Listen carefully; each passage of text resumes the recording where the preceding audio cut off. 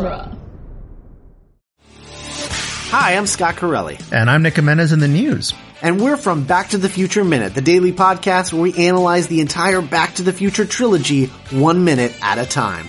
Like the minute when Principal Strickland becomes a vigilante hero of the wasteland after Biff takes over Hill Valley in the alternate 1985 timeline. I don't remember. Or the minute where we learn that Dr. Emmett Brown is secretly the saxophone king of Hill Valley. Hold on. When did that happen? When we slowly start to realize that George McFly may have murdered both of his parents. Okay, now I don't remember that being in the movies. Well, Scott, that's because none of those things are actually in the movies, but it's all stuff that we talk about on Back to the Future Minute. Back to the Future Minute, available at duelinggenre.com and wherever you get your podcasts. We solemnly swear we're up to no good.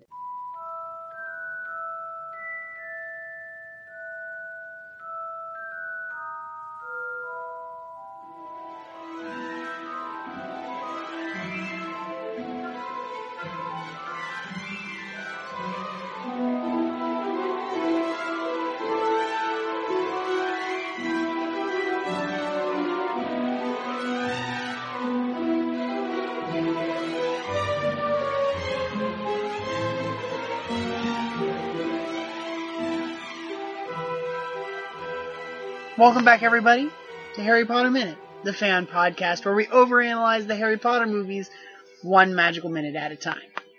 I'm Gary Roby. I'm Victoria Laguna. And today, in a very Gryffindor common room filled day, we're talking about Minute 64. Minute 64 starts with Ron being rather upset about there being a monster like Fluffy in the school. And it ends with Oliver Wood opening the crate of Quidditch supplies. I mean, shouldn't Ron be upset? Ron has every reason to be upset. Shouldn't he be? What are they doing keeping a thing like that locked up in a school? I agree wholeheartedly with Ron's sentiment here. Yeah, absolutely. He's very right. Like, why is a giant 3-headed dog? We talked about it a little bit yesterday, like, how do you think that Fluffy got in there? And I am totally down with the idea of, like, a little shrunken down Fluffy. I think that's the cutest.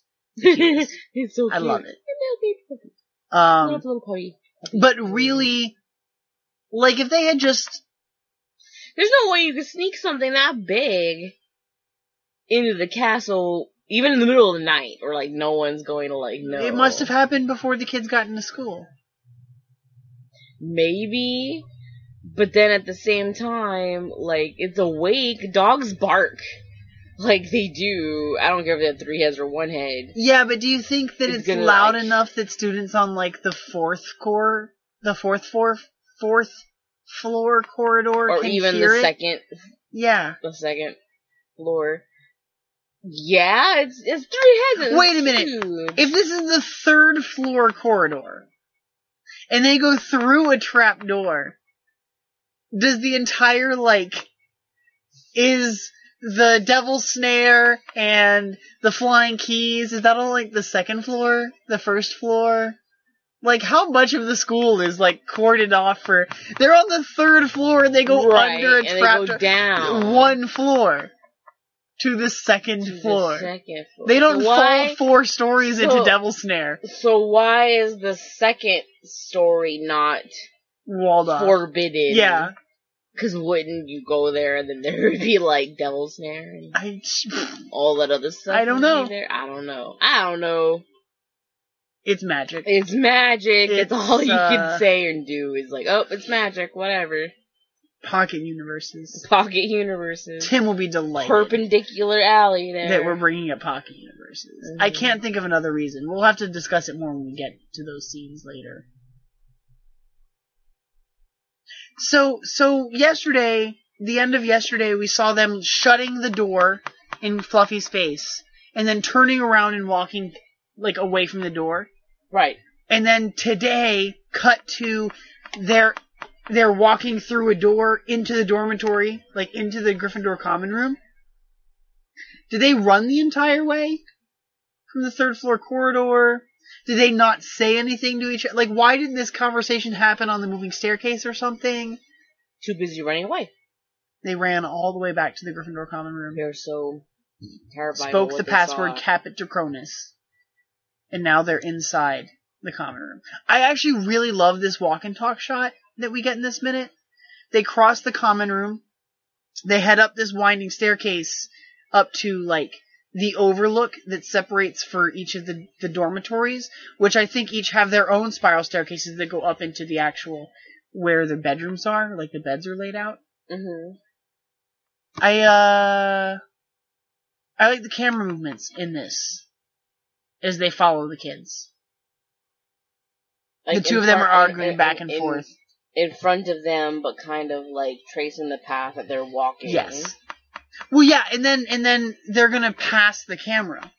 It'll happen twice, actually. They'll pass the camera as they go up the staircase, and then we'll cut to inside the staircase, and then they'll pass the camera as they come onto the landing. Interesting. Yeah. Good camera work. Yeah, I actually really like. Scenes. I really like this particular shot. It's maybe one of my favorite, like, walk and talk moments of the movie. I really like the Gryffindor common room. It feels so cozy. I would love to, like, curl up on one of these chairs or on the Read a fire. book. Yes. Right?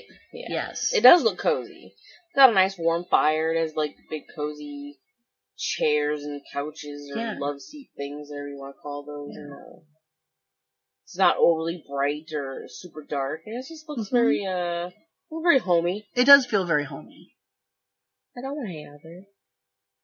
Ron is upset that this giant dog is in the third floor corridor. As well he should be. And Hermione's like, well, didn't you see what he's standing on? Of course not, because they're too busy looking at the... He's too busy looking at its heads. Looking at its heads like... You didn't realize there were teeth. 3 of them. Yeah, the gnashing of teeth. Like, Where the Wild Things Are. There was the gnashing of teeth. I've never seen that movie. Oh, it's in the book. I was in the book too. There's a line in Well, the I've book read the about book. the gnashing of teeth. Oh, okay. Well, I've read the book. But, yeah. I thought you were making a reference to the movie. I haven't seen the that. movie either. Oh, okay. So we're both in the same boat there. Yeah. But that was, like, my favorite book growing up. Like, as a little It's kid. like the best. It's like so good. Mm-hmm. I'd probably say that was one of my favorites as well. Aside from, like, the classics, like, I had the complete series of Dr. Seuss books. Oh, So sure. Dr. I Seuss think, was a big deal to me. I think we had most of them, too. But other than that, yeah, like, Where the Wild Things Are was definitely a big deal. A very popular, good book from back then. It has a good description, yes. It's gnashing of the teeth where you hear that interlocking sound. Mm-hmm. We talked about that a lot of the yesterday. teeth. So then, Ron's all indignant. Like, if you didn't notice, there were 3 of them in reference to the heads. And Hermione's like, it was standing on a trapdoor, which means it was guarding something.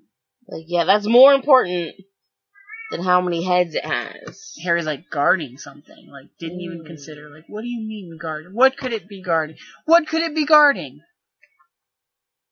Guarding something. I think even as an audience who's never read this book, seen this movie before, gotta be guarding that grubby little package that got taken from Hagrid. From Hagrid and taken to Dumbledore or whatever. Yeah. He was getting it for Dumbledore. Because someone tried to steal it. And we had this very long, drawn-out moment 2 weeks ago of, like, that's what the thief was after. Yes. Mm-hmm. Oh, well, actually, we'll get that later. Well, in the That's newspaper what scene, I mean. Yeah, it was a really, like, momentous occasion between the 3 of them. They had that really long, drawn-out shot where they were kind of connecting the dots over the paper after hearing about the break-in. So, Hermione tells the boys she's going to bed before they get her into more trouble. Or worse. Get them killed. Or expelled. Or worse. Expelled. She needs to get her priorities. She needs to straighten out her priorities. Is that how she uses the line? Yeah. She needs to sort out her priorities. I love, it's a fun line. It is a fun line. Because of the emphasis of, like, worse, expel. Like, expel is worse than being dead. Yeah. I was like, wait a minute. If you're dead, you can't go to school. Like, I mean, if that's what you could be a ghost. She could be a ghost child. I go to school. Yeah. So if Hermione died, she would definitely stay at Hogwarts. Right? As a child ghost, it'd be she would Moaning Myrtle, but she'd be everything. just walking around. Yeah. Still being a student and learning everything. It's so sad, though. I don't want to think about Hermione as a ghost. I mean, she died. That's morbid. That is a little morbid. I mean, it's morbid enough that Moaning Myrtle's a dead kid. Of, like, Ghost Hermione with just a stack of books. Stack of books is going on. No, and she can't hold it. Oh. She can't hold real books, it'd be ghost books? I don't know. Yeah. It'd be really sad because she can't open her book. Oh, unless she was a poltergeist. I guess so. But that's different. Poltergeists are spirits that exist beyond the human realm. They aren't people first. They were never people. They're just their own thing. Oh. Yeah. Okay. It's different. Very different. Cut to Alnwick Castle. Again. We saw this last week with Sarah Mortensen. Yes. As we had our little flying lesson with Madame Hooch.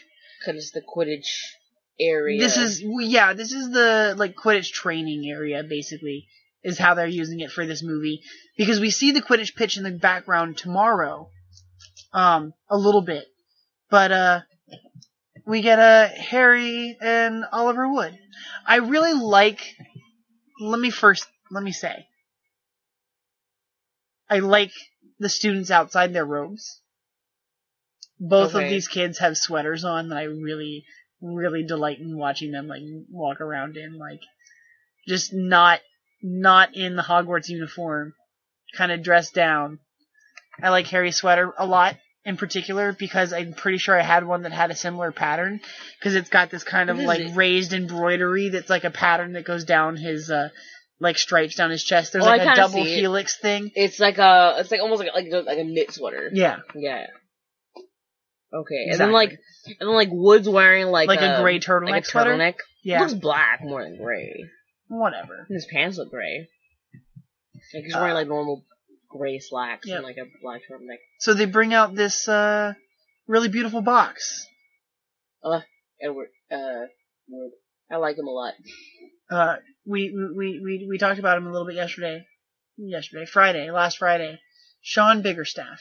Sean Biggerstaff. Wow, you have to laugh every time I say his name. Every time I hear his name, I just feel like it would be like a porn star's name. I knew you were gonna say that. Of course, because his name's Biggerstaff. Like, it sounds made up. And it sounds like it would be some stupid pun for, like, a porn star name. Do you think it's his stage name? Like, that's not his real given... I mean, come on, no. He's gotta be, like, a teenager in this. Well, obviously, I'm not saying, like, I think he was a porn star at any point in his life, but it's just a really odd name that I can imagine, like, it just sounds made up. Maybe his dad was a porn star. Right? And his mom was like, you'll take your dad's name. No, not his name, his porn name. It's, like, not even his real name. You're gonna take his porn name for whatever reason. Biggerstaff. You're gonna be popular with the ladies because they're gonna just want to know. Hey, you're the one who's saying you love this guy. He's a handsome guy. I like him. I just think it's funny that like he didn't change any. He didn't change his name? Like, no, he didn't change like physically. He didn't change. Oh, like, you're right. Look at him now. We looked at him he now. Almost he like does the same. Yeah. He looks too babyface for me now. Like, it was fine then when I was the age that I was when this book came out, and I was like, oh yeah, he's a really handsome, cute guy. But, like, now as, like, a 31-year-old woman, I'm like, you look like a babyface, even what you look like now. What if I think he's close to your age. He probably is, but he looks like baby-faced. Poor guy. And I don't like baby-faced dudes, sorry. Poor guy. He is... older than you. Oh, he's older than me? No way. He's How old is 33. he? Wow. I'm surprised. Yeah. I'm really surprised, actually. I'm like, whoa, alright. He looks really young for his age. He does look very young for his age. Good for him. He definitely is the definition of that really baby face. Like, his face did not change whatsoever between, like, then and now. Now. Yeah. Yeah, for sure. As opposed to Daniel Radcliffe, who changed a lot. Well, I mean, yeah, but he was a child, prepubescent child in this movie. True, but I feel like if you find pictures of him... His voice changes across this movie. Like, but I feel if you look at pictures of Sean Biggerstaff when he was like 11, like, he doesn't look any different than he is now. I don't know. He was older than 11 here. I don't know what he looked like when he was 11. Probably not much different. Probably not much different because, yeah, there are some guys that are like... Do you think you can grow facial hair? Like, he? He he looks like that kind of guy. Like, because some guys can't? Yeah. Probably. No, I do agree with that. I bet you he can't. I bet you he's definitely one of those guys that can't grow facial hair. He's really pretty for a guy. Right, he's got really pretty eyes. Yeah. He's got, it's delicate features. He does have delicate It's interesting features. that they chose to have him play Oliver Wood. I really like him as Oliver Wood. I do. But you would Oliver think Wood maybe is like supposed to be more of a... Yeah, exactly. I think the word they use in the book is burly. They use a burlier looking kid of that age or whatever. Yeah. Like maybe he'd be broader. He's the captain of the Quidditch team. You would think he'd be broader, but he's just a goalie. Goalies don't have to be big. Well, it's interesting. Yeah, no one on the Quidditch team has to be. In fact, it's probably to your disadvantage to be a big person. To be a big dude, yeah. Unless you're or a big female or whatever. Yeah. I forgot. It's co-ed teams, which I think is awesome. Co-ed. It is awesome because not very many sports are like that. No sports are like that. Professional sports are not co-ed. No. At all whatsoever. Not American. I don't know about other places in the world. Professional Quidditch teams are. Yeah. Which is amazing. Which That's is like, awesome. wow, see how forward thinking they are as opposed to Americans? Yeah. They kind of emphasize that in Fantastic Beasts. Because they were able to marry Muggles and wizards together, and the U.S. can't. It's like, oh, so ridiculous. It's kind of have that same thing. I bet you Quidditch teams in the U.S. aren't co-ed. Probably not. See? I don't know. They're just forward thinking. I guess so. I like that. I have a lot of Quidditch talk for tomorrow. I'm pretty sure this weekend is going to be all Quidditch. Like, Quidditch Through the Ages talk. Okay. Because it's the... You have that book, don't you? Yeah. It's the perfect time for it. So, I think I'll save that for this weekend edition. I'll give us some good information tomorrow, because I do have stuff about what we see tomorrow. But I think we'll do, like, the full depth of, like, the evolution of Quidditch and fouls and, like, all that stuff. Like, the fun stuff. This weekend on Patreon. So if you follow us at patreon.com/HPMinute, for less than $4 a month, you can listen to us do our weekend edition, The Quibbler. I've taken to, every episode is a new issue of The Quibbler, because The Quibbler's a magazine. You know? Oh, it's that like makes a sense. newspaper. Mm-hmm. So every episode is issue number whatever. Oh, okay. I didn't even realize that. I just started, I went back and I edited the titles so that it'll feature that for everything, but I've been thinking about that since the beginning. Okay. So I think our next episode is probably issue 10. Maybe by issue 10 already? Yeah. Wow. Not insane. That is insane. That flew by real fast. Well, only because I'm pretty sure that the Fantastic Beasts review is Quibbler issue number 1. I think so. That makes sense. Yeah. So join us there. Get our weekend edition. Listen to us talk about Quidditch Through the Ages. And join us tomorrow as we wrap up the week with Minute 65. Mischief managed.